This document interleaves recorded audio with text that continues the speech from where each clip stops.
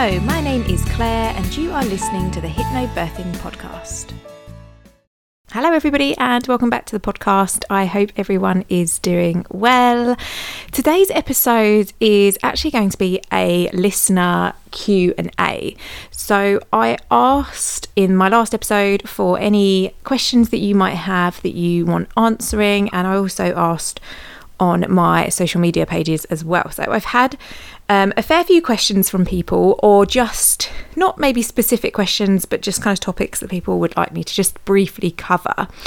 Just to kind of caveat the start of this episode, obviously, as you know, I'm not medically qualified. So some of the questions are a little bit more specific, so about specific conditions, in which case I'm going to talk briefly about them, but what I will probably do for most of them is point you to some research and probably advise you to speak to your caregiver. But I will put research, links and things like that in the info box so that you have easy access to all of those things. It's sort of one of those difficult things for a hypnobirthing teacher. We can't really give specific advice to people because we don't know people and we don't know their specific notes and their situation. So obviously every case is completely different, every person's completely different. So I can't give any specific advice, but I can definitely point you in the direction of where you can find out more information, and then it's kind of up to you to make that choice yourself based off of your specific set of risks. So that's kind of just my little caveat, just to say that before I start as well. Okay, so let's get into the questions. Okay, so one of the things that a few people actually asked me about was things that you can do to help prepare for your labour. So things like these old wives' tales that we hear about how you can kind of get labour started. So as we know, you can't actually naturally induce something. Those two words don't work together. It's an oxymoron. You can't naturally induce things, but there are, there's a few fun things you can try, a few old wives' tales, as I said, that you can try during those last couple of weeks of your pregnancy that you might get some success from, basically. But the main thing to remember about going into labour is that not a lot's going to work unless you're ready to go into labour, apart from a full-blown medical induction, of course. So all of these things, they're worth a go if you fancy doing some of them. So this is just a few brief things that I'm going to mention and that I talk about on my course as well. The first one is to have sex. So this actually is talked about a lot, and if you watch any kind of sitcoms or anything like that on pregnancy and people who are pregnant, they always say that they need to have sex towards the end of their pregnancy. So the reason really why this one is thought to work is because you release oxytocin when you have sex, and your labour's not going to start unless you are experiencing high levels of oxytocin. So basically, anything you can do towards the end of your pregnancy to increase your levels of oxytocin, that is going to help you to go into labour. If your body is kind of gearing up for labour to start, then high levels of oxytocin is going to help that. So having sex releases oxytocin. So that is the reason why that is often recommended. I would say it's up to you. Like, I get it. Not everybody's going to fancy it when they're 38, 39, 40 weeks pregnant. So if it's something that you fancy doing, then go for it. If not, there are other things you can do to release oxytocin. So some of the other things you can do are, having a nice bubble bath, having a really nice relaxing bubble bath, perhaps with lavender, with some twinkly lights around your bath, or some battery operated candles, with some nice music. Things that are going to relax you, make you happy, make you comfortable, because that's when you're going to release your oxytocin. So anything like that, even just, chilling out in the evening, watching something really funny, something that makes you laugh, because when you laugh, you release oxytocin.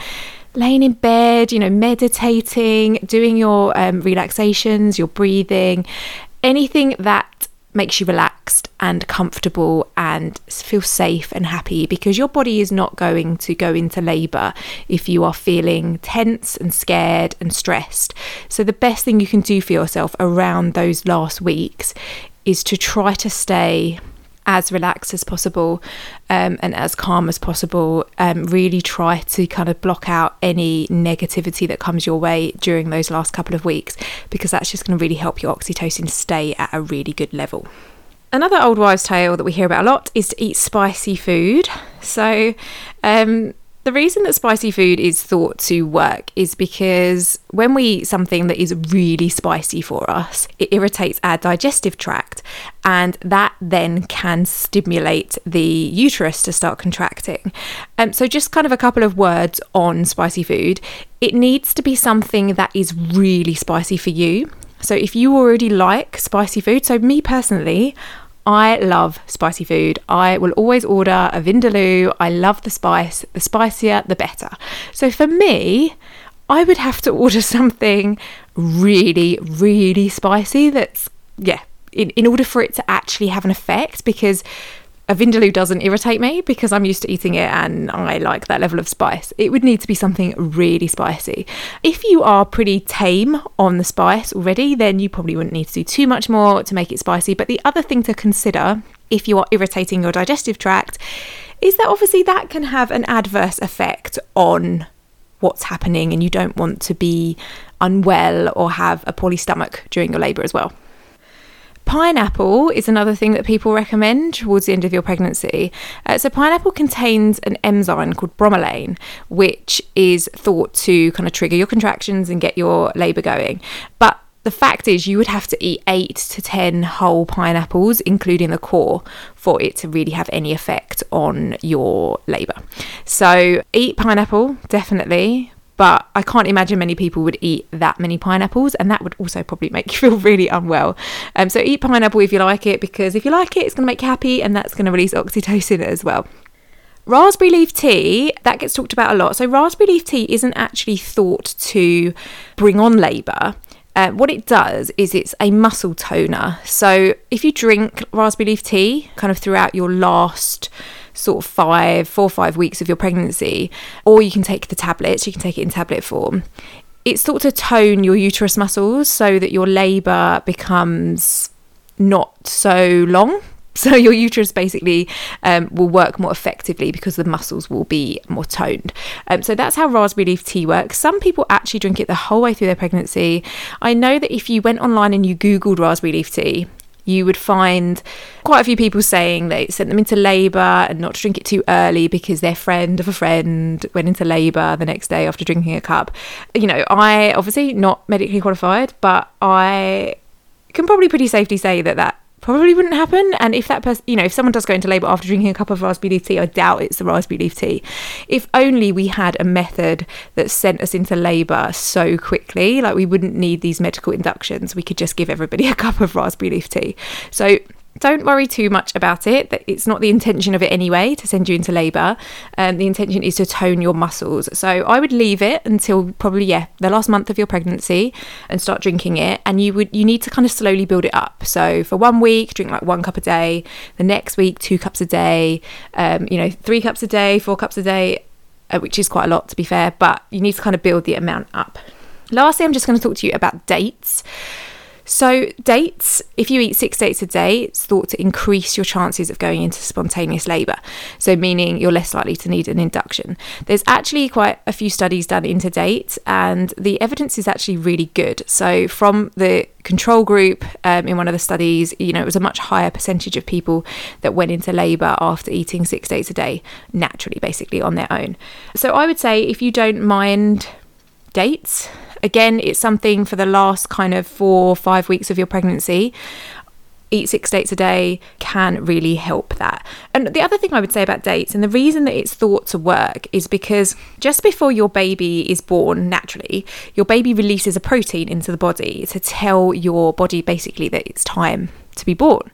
And dates are thought to release the same protein. So if you start eating them, as I said, in the kind of last month of your pregnancy, by the time you get to kind of 40 weeks or, whatever time, the kind of idea, the theory is that you would have built up enough of this protein that it would be enough to trigger your labour to start. So I will actually leave a study below on dates so you can have a little look at it and see what you think. The last thing I'm going to say about inducing labour naturally is that it's really important to remember that your baby will come when it's ready. And actually the last part of your baby to develop is its lungs.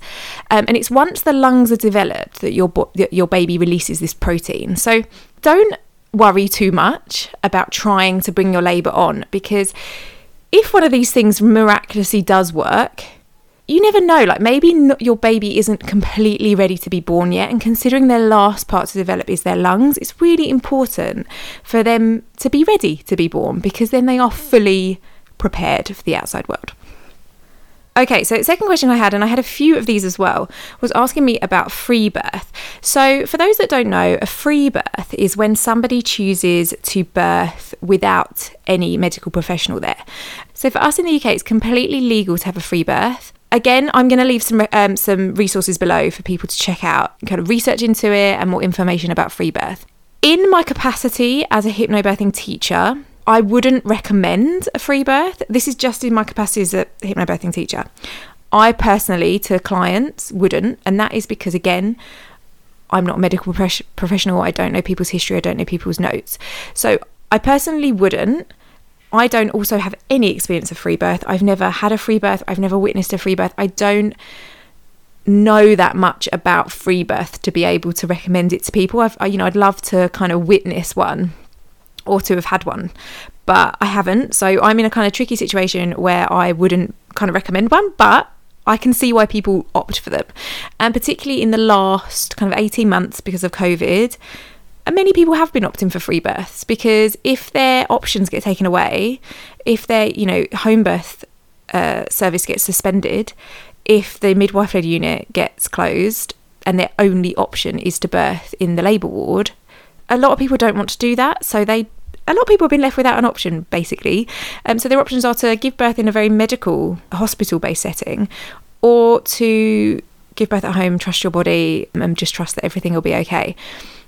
I get why people do it, totally. So I'll leave some resources below so you can have a look yourself. It's a difficult thing for me to comment on, really, because I have so many people listen and everyone's in a different situation. So for some of you, free birth might absolutely be like amazing, the best thing. But for others, it just really might not be the best thing. So I can't comment on it totally, but I will definitely leave some resources so that you can do your own research into it. Okay, another question was about planning a home birth, basically what you need to do to plan for a home birth. So it depends where you are in the world, obviously. For us, again, in the UK, home birth is free on the NHS. It's amazing that we have that option. Just for the sake of this, me answering this question, let's just pretend that COVID isn't happening and that some people haven't had their home birth service suspended, because that has happened and that's still happening around the UK as well. So let's just pretend that everything's hunky-dory and that home births are still working all over the country. Basically, the main things that you can do for home birth is to just make sure that you have all the tools to create a really nice, calm environment.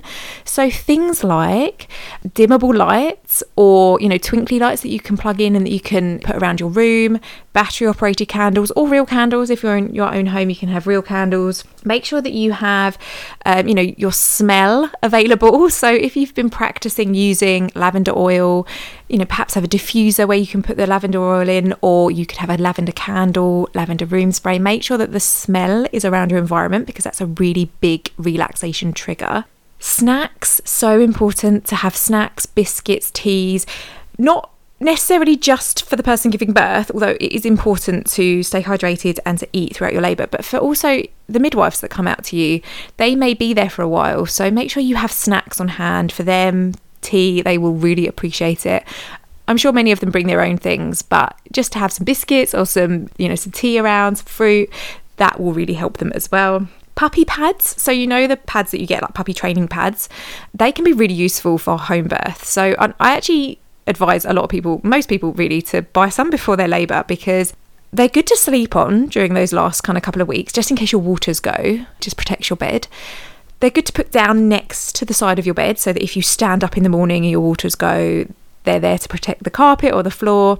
They're also just really absorbent. So, personally speaking, for me, my waters, when I was at home, we had some puppy pads, and I kind of just like wrap them around myself a bit like a towel, because when your waters go, it's not always this big gush like we see on TV. It's sometimes just a really slow, constant trickle of water that can go on for hours. So it's kind of inconvenient. So actually wrapping these around me, it meant that it was being absorbed. Also, they can then be good for when the baby comes. So when you're having the baby at home, they can be good to put under you, to put the baby on. I mean, midwives do carry things like this as well, but just to have your own is quite helpful. And also when the baby's born, changing your baby on a puppy pad or something like that can be really good because it's absorbent, and sometimes babies wee when you're changing them. So that would kind of be my tip on puppy pads. They're not environmentally friendly, I completely appreciate, but if you just buy a pack just in case you need them, and then you can use them if you don't need them for your labour, you can use them for the baby afterwards. Towels. So make sure that you have some old towels. I mean, they don't even really need to be old, but maybe don't use your best brand new white towels. Maybe just some older towels that you can find. Make sure they're washed, they're clean, because baby will need to be kind of wrapped up at some point, and they're just good to lay on things if you're going to be kind of on the sofa or on a chair, on the floor, wherever. They're kind of good to have around just in case you need them. Waterproof sheets. So if you are having a birth pool at home, buy some shower curtains, just like a big clear like shower curtain, or even like tarpauling. I mean, the only thing about tarpauling is it just kind of makes you feel like you're some sort of like animal that has tarpauling under them. But the reason that waterproof sheets are good, like shower curtains and things like that, is because you can put them under the birth pool and they will protect your floor. So whether you've got floor, like proper hard floor, or you've got carpet, you probably don't want to be putting a birth pool straight on top of it. So having sheets underneath it like that are waterproof are really helpful. The only thing I would say is just be careful because they could be slippery. So if you are getting in and out of the birth pool, then they can get a bit slippery. So just be really careful if you are doing that. We don't want anyone to slip over while they're in labour. The last thing that I would say for home birth is a birth pool. If you are wanting to give birth in water, I mean, if you're at home, the majority of people, I think, like to have a birth pool. You can hire them, you can buy them. And the great thing about them is that you're going to have access to it because it's yours, it's at home, you have it there already. So birth pool is great. Do a practice run with it. So set it up before, find out how long it takes to pump it up. It can be quite quick depending on the pump you have, but you also want to practice filling it to see how long it takes to fill it. Now, birth pools come with liners. So what I would say is don't use the liner on the practice run, because you're going to want the liner for your labour, because the liner is sanitised and clean, so you don't want to be using it beforehand. Just fill the pool up kind of on its own before, check how long it takes to fill it up, and then when it comes to your actual labour, you can use it with the liner. But it just gives you an idea of obviously how long it's going to take, so that your partner, your birth partner, whoever is there with you, whoever is in control of the pool, they will know how long they have and how long it takes. The other thing to get is a thermometer for the pool. So, just any kind of waterproof thermometer, because the temperature of the water needs to be about 37 degrees. So it needs to be about body temperature, and it needs to be maintained at that temperature as well. So for a birth partner, kind of one of their roles is really to try and keep that water the same temperature. So you can do that by boiling kettles, boiling pans of water, and just topping it up every now and again as well. Now, for anybody who wants a birth pool, wants to buy one, wants to hire one, I actually have a 10% off code. So I'm going to plug that right here because you can get 10% off. It's birth pool in a box. I'll leave that code in the description below. And I'm not sure if it's open everywhere in the world. Check it out. It's definitely UK, but have a little look because it may well be. Okay, next question was asking about what people can do if they feel like a failure after birth. The first thing I would say is try to understand what's happened throughout your birth. So one of the main reasons really why somebody may feel like they failed at birth, which is obviously such a shame, and I hate the thought that anybody feels like that. But one of the real reasons why people may feel like that is if their birth didn't kind of go how they wanted, if they feel like they had no options, they had no choices, then I can understand why somebody may feel really disappointed in their birth. So the main thing you can do really for yourself at first is to find out what actually happened throughout your labour, because often we don't really know. If it's kind of a long labour, you don't always necessarily know everything that happened. And what I mean by that is you might not necessarily know why every single decision has been made. If you do hypnobirthing and you really learn your rights, one of the reasons for doing that is so that you can ask questions about every situation, so that you do know. But if you don't ask questions, or if this has happened before you've known about hypnobirthing or something like that, where you've really felt like you didn't realise you could ask questions, then sometimes it can feel like all these things are happening and you don't know why. So a debrief is really important. Most hospitals will offer you a debrief. I mean, they should do. It's it's completely within your right to go and have a debrief where you would meet with your midwife or another caregiver, a consultant maybe, and talk through your entire birth, what happened, why these decisions were made, so that you can understand what's happened, why they were made, perhaps where questions could have been asked. But it really gives you a sense of understanding, which can help as well. Other things, there are programs specifically if you're feeling birth trauma. So if you're feeling like you are experiencing trauma from your birth experience, then there are different programs that you can do to try to help that. So there are some 3-step rewind programs. And again, I will leave you a link in the description as to kind of where you can find programs like that. But they basically work on that trauma and help you to understand it and help you to release it as well. So there are some things that you can do to try to combat it, talk about it. I know that sometimes we don't feel like it helps, but actually talking through situations does help as well. So I will leave some links below that will be helpful for anyone that is experiencing that or is worried about that. Okay, how to stay calm if you need to transfer to hospital. So basically, unless you are having a home birth, everybody always has to transfer to hospital. So at some point in your labour, if you are planning on going into the hospital or a midwife-led unit, you will have to transfer in. And this is something actually that comes up a lot when we talk about home birth, is people say, well, what happens if you have to transfer in? But everybody has to transfer into hospital at some point, unless you are staying at home. So it's always something that you have to do. So if you are somebody who is planning a hospital or midwife-led unit birth, try and stay at home for as long as you can, for as long as you feel comfortable. Typically, people that do hypnobirthing, they don't go into hospital too soon because they're very in tune with their body. They're very aware of what's happening. So many people that do hypnobirthing actually stay at home for a good amount of time.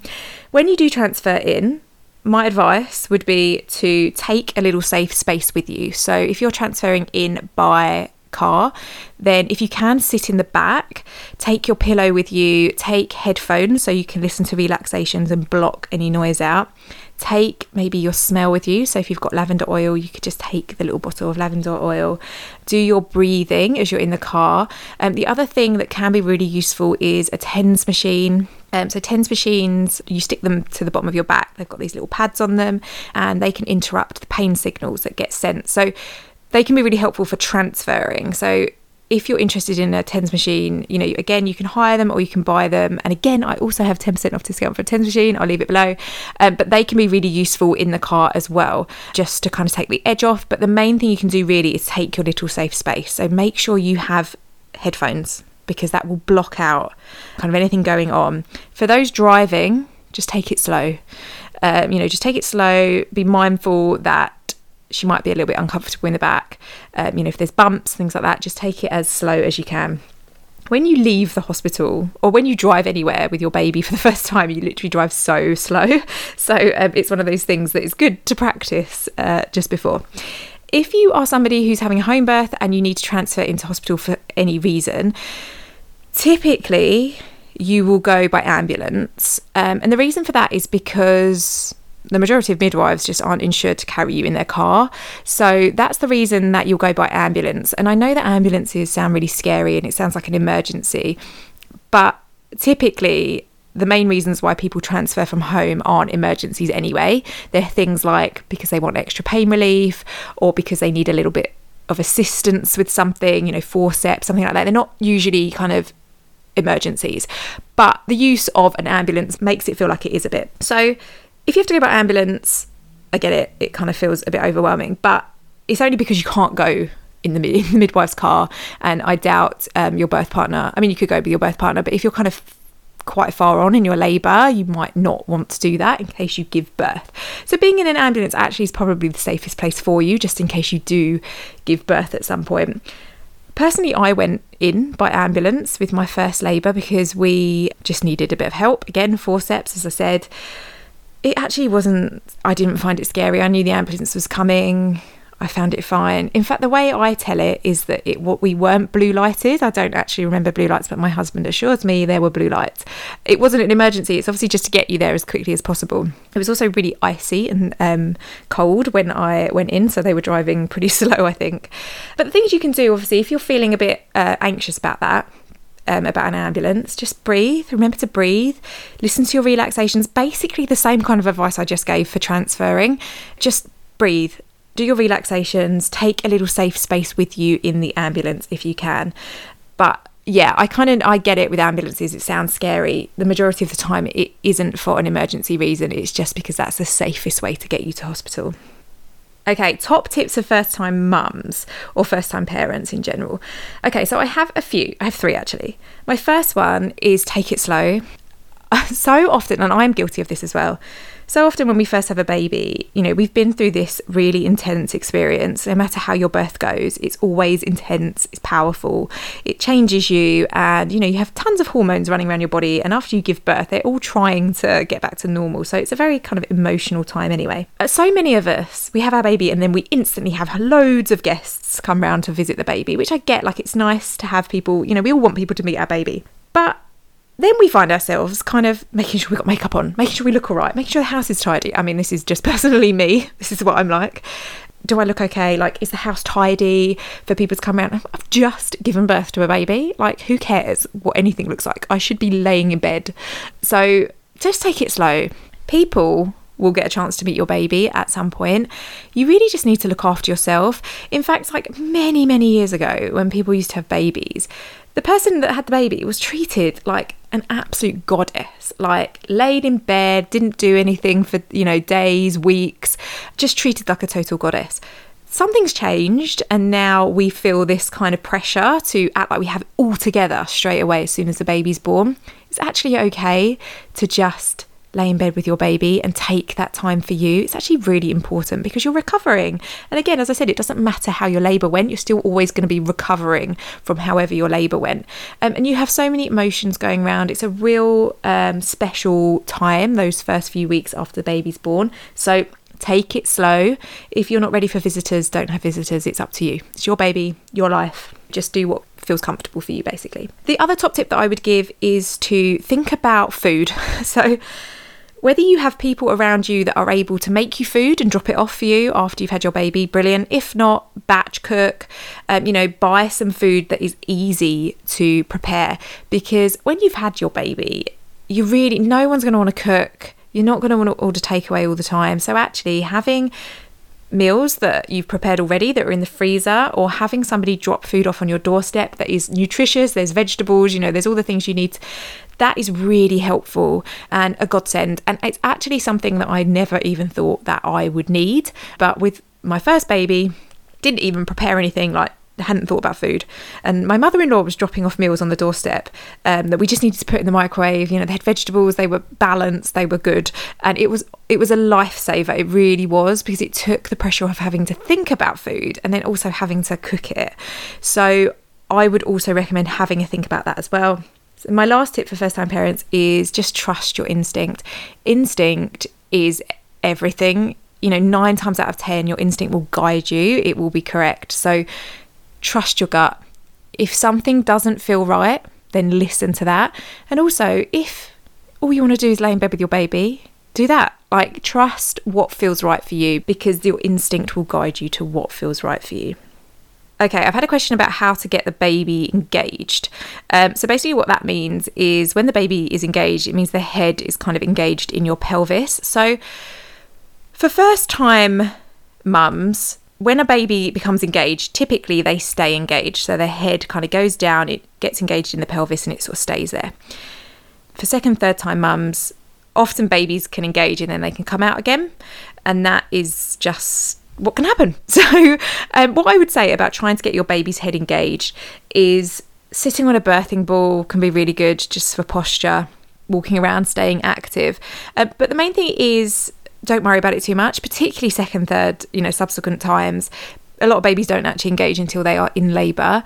And also, as we know, just because a baby's head isn't engaged, it doesn't mean that your labour is not going to start. So just stay active, be mindful of your posture, sit on a birthing ball. Those things can be really helpful for helping the baby engage.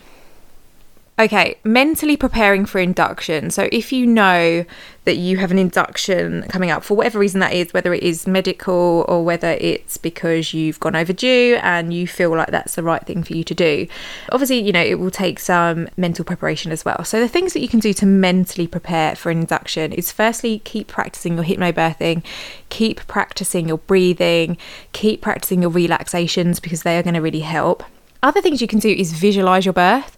So visualize how you want your induction to go. Keep visualizing it. Visualize it every day. What we put out there often happens. So if you can visualize exactly how your birth goes, kind of like manifest it, that can really help. Also know all of your rights around induction. So again, I'm going to link a couple of books below on induction. I really recommend everybody reads about induction and gets clued up so they know your rights around it, know what you are able to say yes to, what you are able to decline, which, by the way, is everything, and know what you're happy doing. That can really make you feel in control. Also, seek out positive induction stories. So, if you Google positive induction birth stories, you'll find lots. I have one on the podcast. Hopefully I can get some more. If anybody out there has got a positive induction story and wants to share it on the podcast, I'd love it, because they're really helpful, because a lot of people find themselves in the position of having an induction. So, seek out positive induction birth stories, read them, listen to them, surround yourself with them. Don't allow yourself to think anything negative about it. I know so many people talk negatively about induction, and friends and family might say, "Oh, induction." Try to just block out anything negative. Don't allow it into your space. Just keep thinking positive about it. Okay, somebody asked what happens after birth. So in terms of the placenta, cutting the cord. So typically when the baby's first born, unless there are any kind of medical reasons why baby needs to be taken away, or the cord needs to be cut immediately, baby really should just immediately go to you. Like skin to skin is so important. So baby usually gets put on your chest doing skin to skin. It regulates the baby's heartbeat, the baby's blood pressure, it regulates their temperature.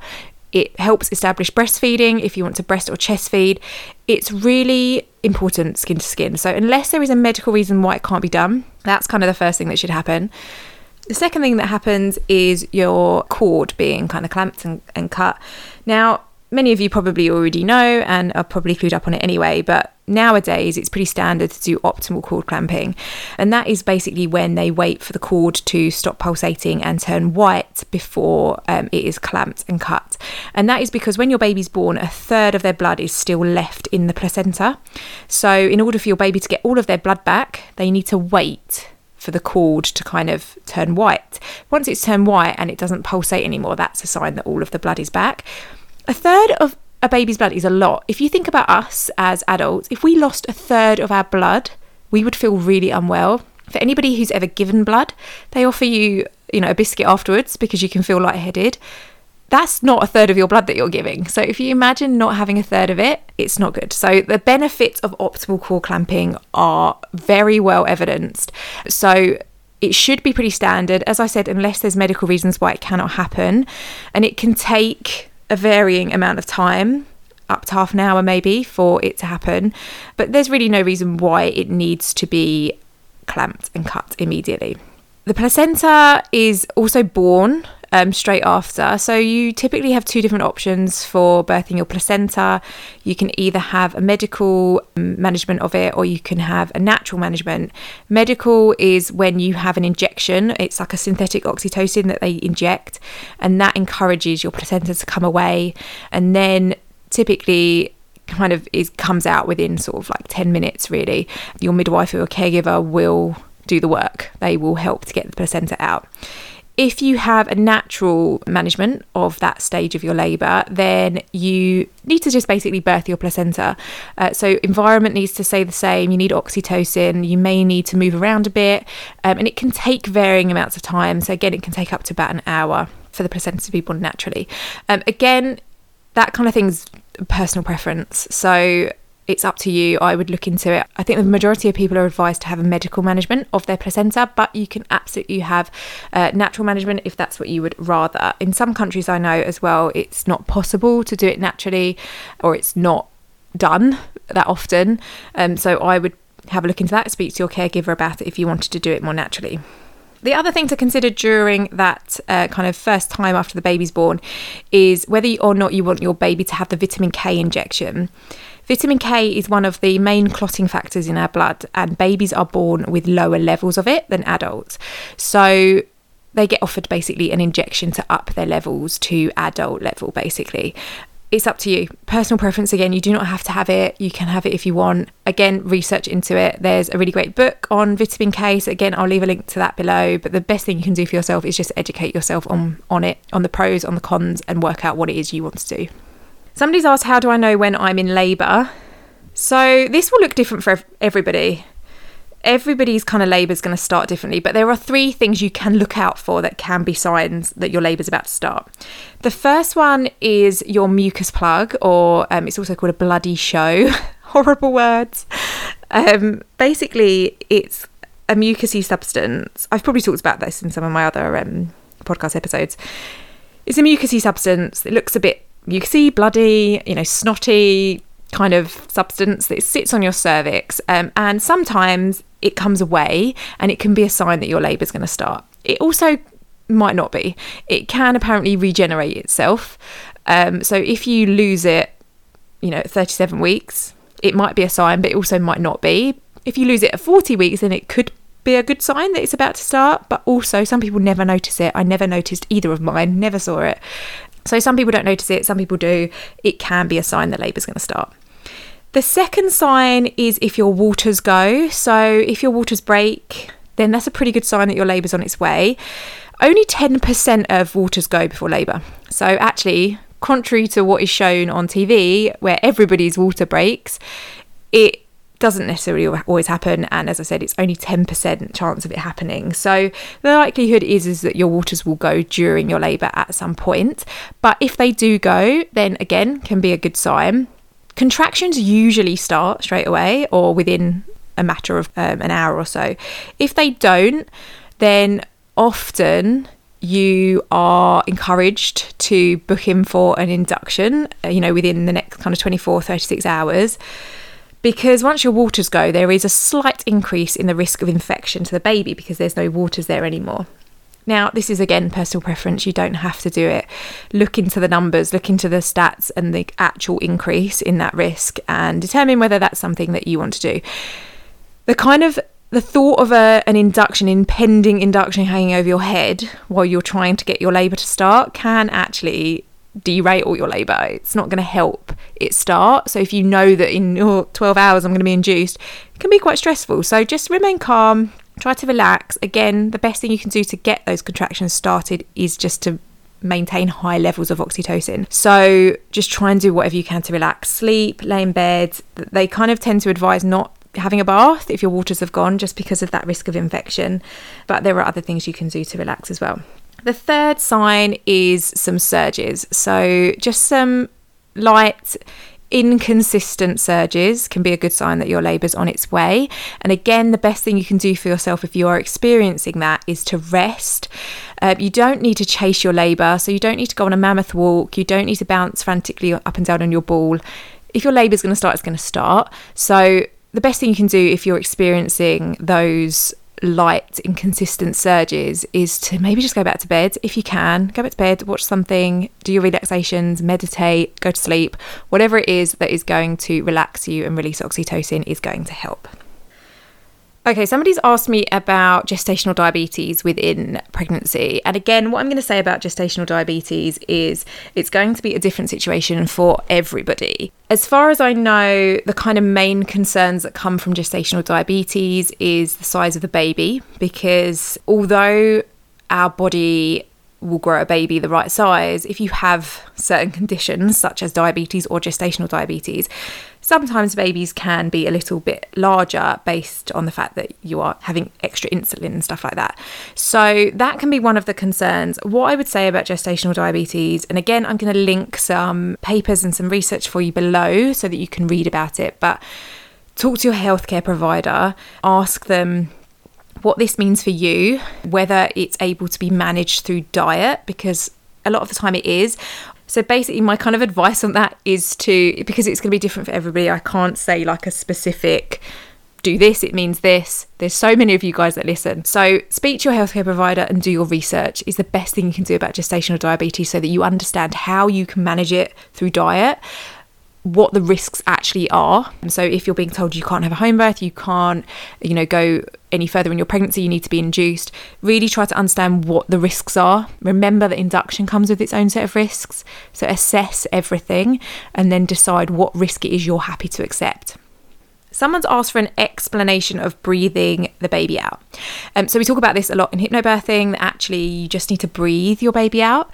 And the reason for that is because actually your body will eject your baby on its own quite naturally. There's evidence of women who've been in comas, who have given birth vaginally. They've not done anything, their body has done it on its own. So if you think about any other kind of ejection reflex that our body has, so for example, when we poo, when we wee, when we vomit, when we sneeze, these are all ejection reflexes. They are our body getting rid of something that it doesn't need in the body anymore. So if you think about if you really need to vomit, you can't stop it. You know it's happening. Your body does it, right? You can't physically stop it. It's an ejection reflex, and our body has a fetal ejection reflex. So no matter what you do, your body's going to eject your baby at some point when it is no longer needed, and your body will do it on its own. Your body pushes on its own. I have experienced it. I know it happens. It's crazy sensation, and it's amazing as well at the same time that your body does that. So actually, you don't necessarily need to push like chin on chest pushing like you see on TV. You just need to breathe through those urges. And I'm going to link a video on how to do that breathing below, because it's impossible for me to show you whilst talking on a podcast because you can't see me. So I'll link a video on how to do that breathing and how to encourage kind of the baby out. But basically it's just, the aim of it is to take it slow, to be focused, to focus on moving your baby downwards with your breath. But the video that I will link will show you how to do that. Somebody's asked, how does hypnobirthing encourage a shorter labour? So many reasons. I mean, hypnobirthing, firstly, it relaxes you. When you're relaxed, your body works much better. So if you think about trying to run somewhere, being tense, like if you were tense running, it would be really difficult. It's the same with labour. And when we are scared, when we feel stressed, when we feel unsure of something, we naturally tense up. Even if we're not aware we're doing it, we naturally tense. And so it makes it a lot harder for our body to do what it needs to do. When we're relaxed, it enables your body to work much more efficiently. The other thing it does is it helps to release that fear. So obviously, we do a lot of fear release. We talk about what actually happens in labour, what your body's doing, what the muscles are doing, what the hormones are doing, how we have been giving birth for many years, how our body is so perfectly designed to give birth, like every other mammal. It releases some of the fear. So if you don't have the fear anymore, you are naturally more relaxed. Also, it teaches you the kind of self-relaxation. So the reason we give you the relaxation tracks, the MP3s, is to help you kind of, it's almost like a self-hypnosis. And I'm wary of using the word hypnosis because I know the negative effect or the negative connotations hypno has. Unfortunately, it's called hypnobirthing, but self-hypnosis is basically just being deeply relaxed, allowing yourself to deeply relax. And the reason that we do that is so that your mind, the kind of thinking, conscious part of your brain, basically gets put out of the way, like it gets put to sleep, basically, so that your body's able to do what it needs to do. If you think about other mammals, they don't have these issues that we have. They don't overcomplicate their labours. They don't worry about whether they're going to be able to give birth. They just give birth because it's instinct. It's normal instinct. And they don't do that because they're not as evolved as us. They don't have this part of their brain which overthinks everything. It's called the neocortex, and we have it, and that's one of the reasons we're so evolved, which is great, but it means it gets in the way. So the relaxations that you learn, the breath work that you learn during hypnobirthing helps to keep that neocortex still during your labour, so that you are able to kind of get out of the way, stop feeling scared, and your body is able to do what it needs to do. Another reason, I guess, that hypnobirthing helps is that typically you're kind of going to be much more active in your labour. If you are laying on your back on a bed, it's not the optimal position to give birth in. So labour can take longer. So being active, being upright can help for your labour to work better because it's gravity. If we were going to do a poo, we wouldn't lay on our back and do it. That would not help. We need to be upright. And, it's the same area. It's the same thing happening basically as defecating. We need to be upright. We need to assist gravity. A few people asked this as well. How sore are contractions? What do contractions feel like? This is really difficult to answer because it's going to be different for everybody. In fact, it's different. I know it's different for everybody. People feel contractions all over. Some people feel them just in their bump. Some people feel them just in their back. Some people feel them all the way round. I only experience them in my back, not in the front at all. And actually, when contractions are happening, they actually happen at the top of your bump. So the muscles that are contracting during your labour are at the top of your bump. But that doesn't mean you necessarily feel it at the top of your bump. You can feel it all over. And a lot of that is to do with baby's position, but also just how that discomfort gets distributed throughout your body. I would say it's hard to answer, to be honest, because it's different for everybody. It's a perception as well. So everybody's perception of that sensation is going to be different. Yeah, you could find so many people that tell you they are the most painful thing in the world, like so painful, awful. But that's all to do with their perception of them. And a lot of that is to do with mindset. So many hypnobirthing people that have done hypnobirthing will tell you that, yeah, okay, they were uncomfortable. Maybe they were painful, but I managed them. They were fine. I got through them. They were fine. I used my breathing. I used my, my positive mind techniques, my relaxations to help with them. And going back to the last question about being relaxed, that helps. So the more relaxed you are, the less painful something's going to be. Again, when we're tense, we feel pain more intensely. So the more relaxed you can be, the better they will feel. The main thing to remember about contractions is that, and this is one of my favourite affirmations, which I say all the time, but they are your body. They're being created by your body. So it's a sensation that your own body is creating.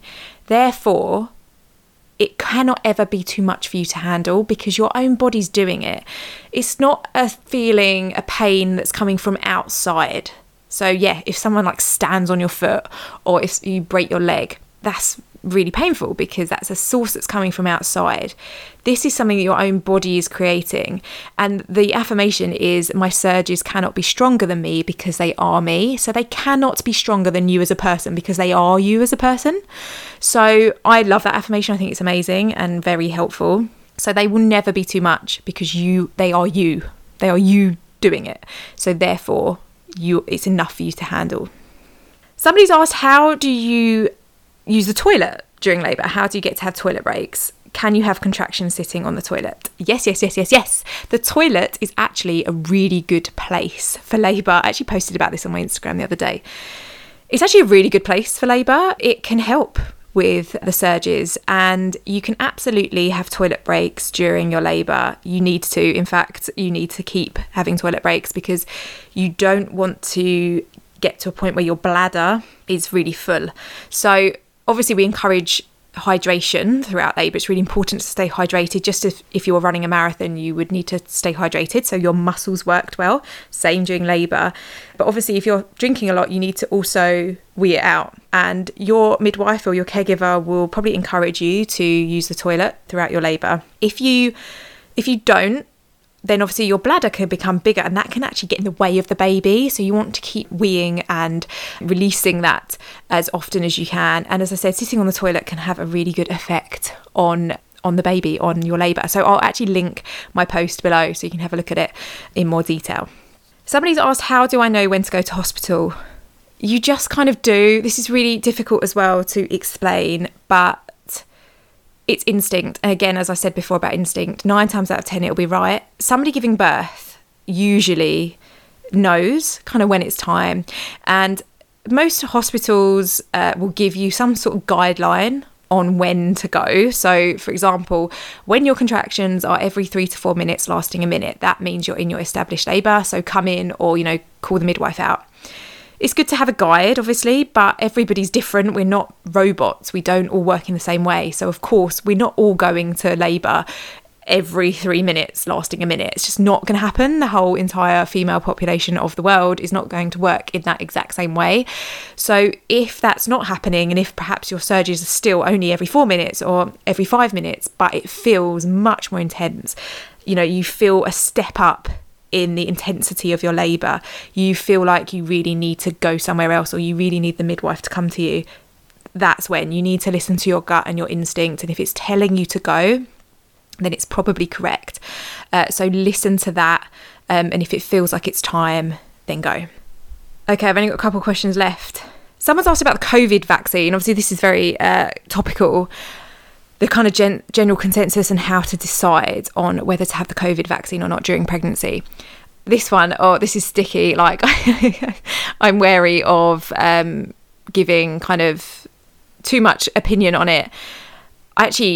I'm not pregnant, and not many people ask me actually for my opinion on this, but I would say the main thing really is to do your research. That's all you can do when it comes to it.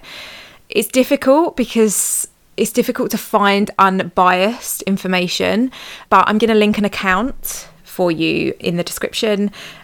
Go and follow them. They've got a lot of different kind of Instagram lives and things like that on the COVID vaccine. And I would say just do your research on it and do what makes you feel comfortable. The person that asked me about this said that their family and friends were actually pressuring them to have it, but they weren't sure. So again, it goes back to instinct. Everything goes back to instinct. It doesn't matter what anyone else is saying. If other people are pressuring you, it doesn't really matter. It's your body, your baby. So you do what you feel comfortable with. That's all you can do, is trust your gut, do your research so that you know the kind of options, the facts, the risks involved with doing it and with not doing it. And then go with your gut and what you feel comfortable doing. Somebody's asked, how might low blood pressure impact labour?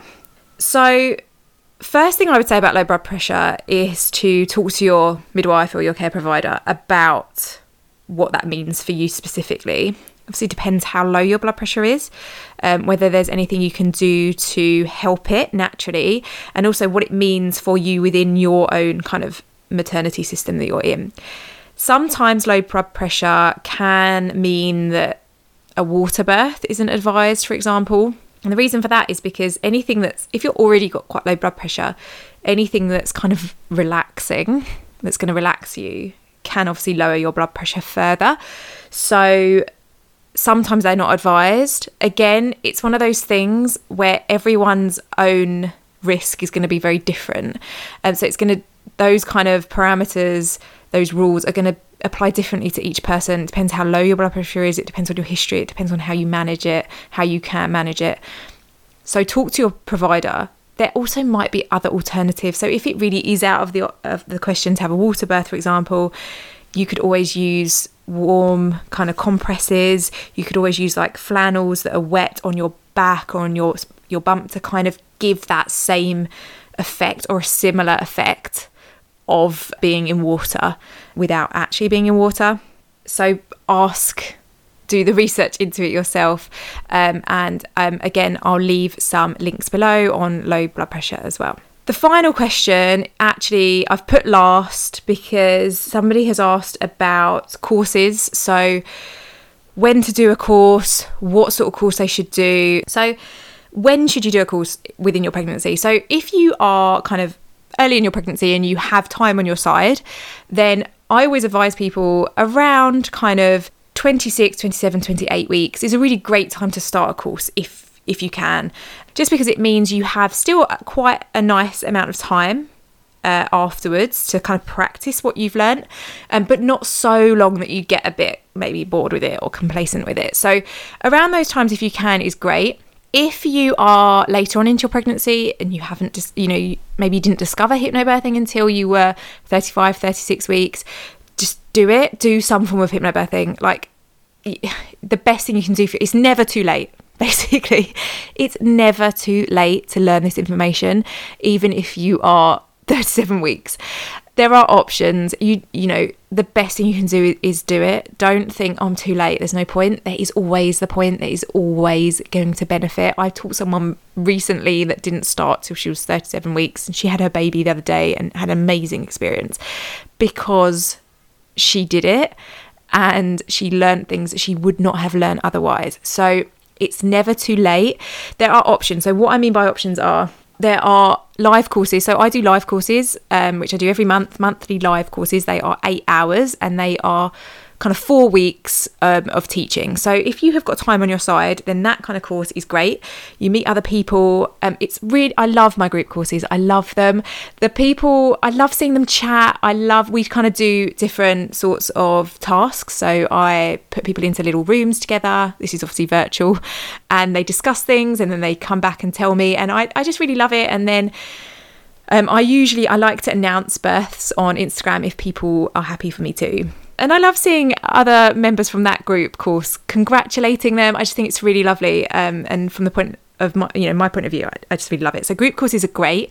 People ask questions that you may not have thought of, which is also just really helpful. So if time's on your side, group courses are fab. If I also do one-to-ones, but I do less of these. I only do one a month because just time-wise. So if you would rather have a one-to-one course, then those options are there as well. And the benefit of that is that it can be more specific to you. So if you have got something that you're particularly worried about or a specific condition that you're concerned about, we can talk about it in a bit more detail. That's often a bit harder with group courses, but I'm always available on email and things like that to talk about it anyway. And also for people who maybe are in a different time zone and can't make the group courses. So typically probably people who are like Australia, New Zealand way. I teach a lot of US people, Canadian, on my group courses because typically I alternate the times and days, so most people can make them. But if you're New Zealand, Australia, it might be a little bit more difficult. So a one-to-one might be better for you in terms of how, we can work out a time that suits you. The other option that I have for those of you who have less time, who are later in your pregnancy, or those of you who have had a baby and done hypnobirthing before and just want a refresh, is I have an essentials course, which is pre-recorded. I know I talk about this every episode anyway. It's pre-recorded, 3 hours, watch it in your own time, at your own pace, and it's the essentials of hypnobirthing. So no, it's not as detailed as the full 8-hour course, because it's 3 hours, but it is the essentials. And so for people that are late, if you don't discover hypnobirthing till 37, 38 weeks and you cannot fit onto a group course in time, then doing the essentials course, I cannot, and it's not just me, other people do similar courses as well. So if you don't want to do it with me, then that's fine. But do something, because it's going to help you so much. And you cannot underestimate the power of a positive birth experience. It's so worth the investment. It absolutely is. I've seen it firsthand many, many times with people I've taught, just what a difference it makes. So if you can, there are options there for you. The other thing to say about courses is a lot of people say, do I even need to do a course? Should I just read a book? I mean, yes, you can read a book. Doing that is better than nothing. But a course gives you so much more than a book. So if you have the option to do some sort of course, then I would do that over just reading a book. If you really don't, then do something, read a book. But doing a course, whether it is a full kind of 8-hour course or whether it's a shorter condensed course, is going to give you so much more than just reading a book. And it also depends how you learn. Some people learn by reading and that's enough. They can just read the words on the page and take it all in. Some people need a bit more interaction than that. So it depends on you as an individual. And then also just one last thing to say about courses is about whether to do a face-to-face or an online one. Again, it's personal preference. Things have been much more online lately, obviously because of COVID, which I think actually has been a good thing, that courses are online, because it means, I can reach people all over the world, which is amazing, which wouldn't have happened before if I was just doing in-person courses. So for some of you guys who are in other countries who may not have had the option to do hypnobirthing, who may not be able to find a local teacher, it enables you to do it as well, which is great. So it's up to you, personal preference. Again, if you can find a teacher nearby that's face-to-face and that's doing face-to-face and you would rather do that, do that. Online, we're obviously still face-to-face. We're just kind of across a computer screen. It works in the same way. We do the same things. It's the exact same content. So yeah, again, there's the options there.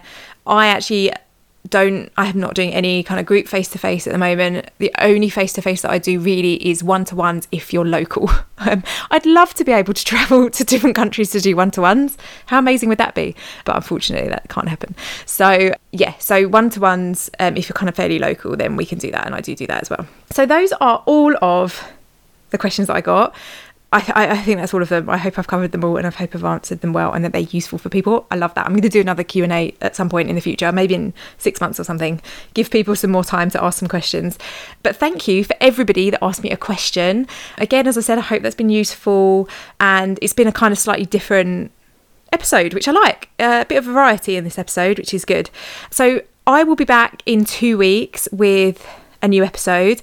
As I said, I'll leave all of the kind of recommendations, the links, everything below so that you can check it all out. Please ask if you want any further information. Come and follow me on Instagram. I talk a lot more on there. I post a lot of helpful things on there as well. You can contact me on there. I'll be back in 2 weeks with another episode, so I will speak to you then. Goodbye.